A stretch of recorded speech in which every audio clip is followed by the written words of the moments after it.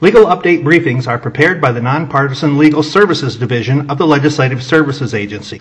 A legal update briefing is intended to inform legislators, legislative staff, and other persons interested in legislative matters of recent court decisions, attorney general opinions, regulatory actions, federal actions, and other occurrences of a legal nature that may be pertinent to the General Assembly's consideration of a topic. Although a briefing may identify issues for consideration by the General Assembly, a briefing should not be interpreted as advocating any particular course of action. Legal Update, Legal Services Division, Administrative Rules Review Committee meeting, September 8, 2020. Education Department. Corporal punishment, physical restraint, seclusion, and other physical contact with students. 8/28/20 IAB ARC 5146C notice. Background. This rulemaking rewrites rules governing corporal punishment, physical restraint, and physical confinement and detention of students in public and accredited non-public schools. The rulemaking bans corporal punishment and prone or mechanical restraints. The rulemaking sets standards for the use of reasonable and necessary force in schools and the use of seclusion rooms, as well as training and reporting requirements.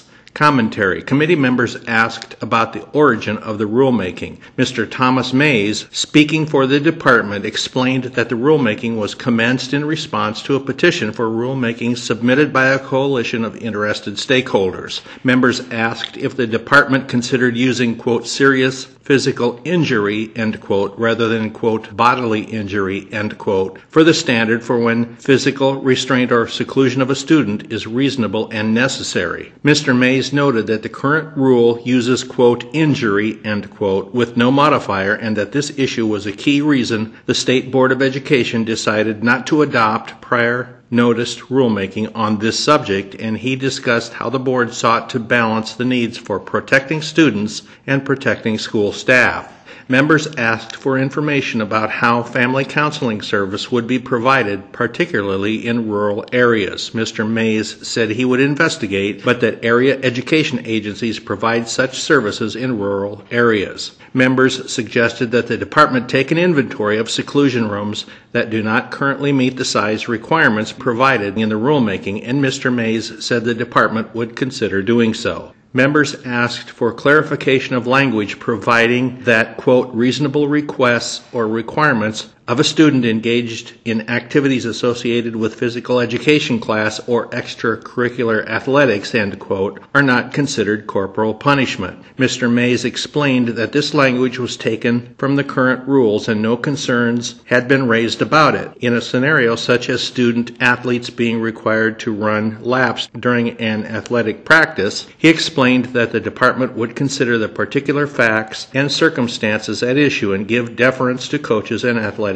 directors. Members asked for a list of states that have banned seclusion rooms and information on what alternatives such states use. Mr. Mays explained that when the option of seclusion rooms is taken away, a large number of affected students are placed in state facilities, and schools rely more on law enforcement to resolve such situations. He said the department would provide a list of states. Mr. William Tilley, also speaking for the department, noted that the department did consider procedures used by other states when formulating these rules. No action taken. The next committee meeting will be held in room 103 at the State House on Tuesday, October 13, 2020, beginning at 9 a.m. Instructions for participation by video conference can be found at the committee's internet site. The LSA staff contacts for this legal update are Jack Ewing at 515-281-6048 and Kate O'Connor at 515-281-6329.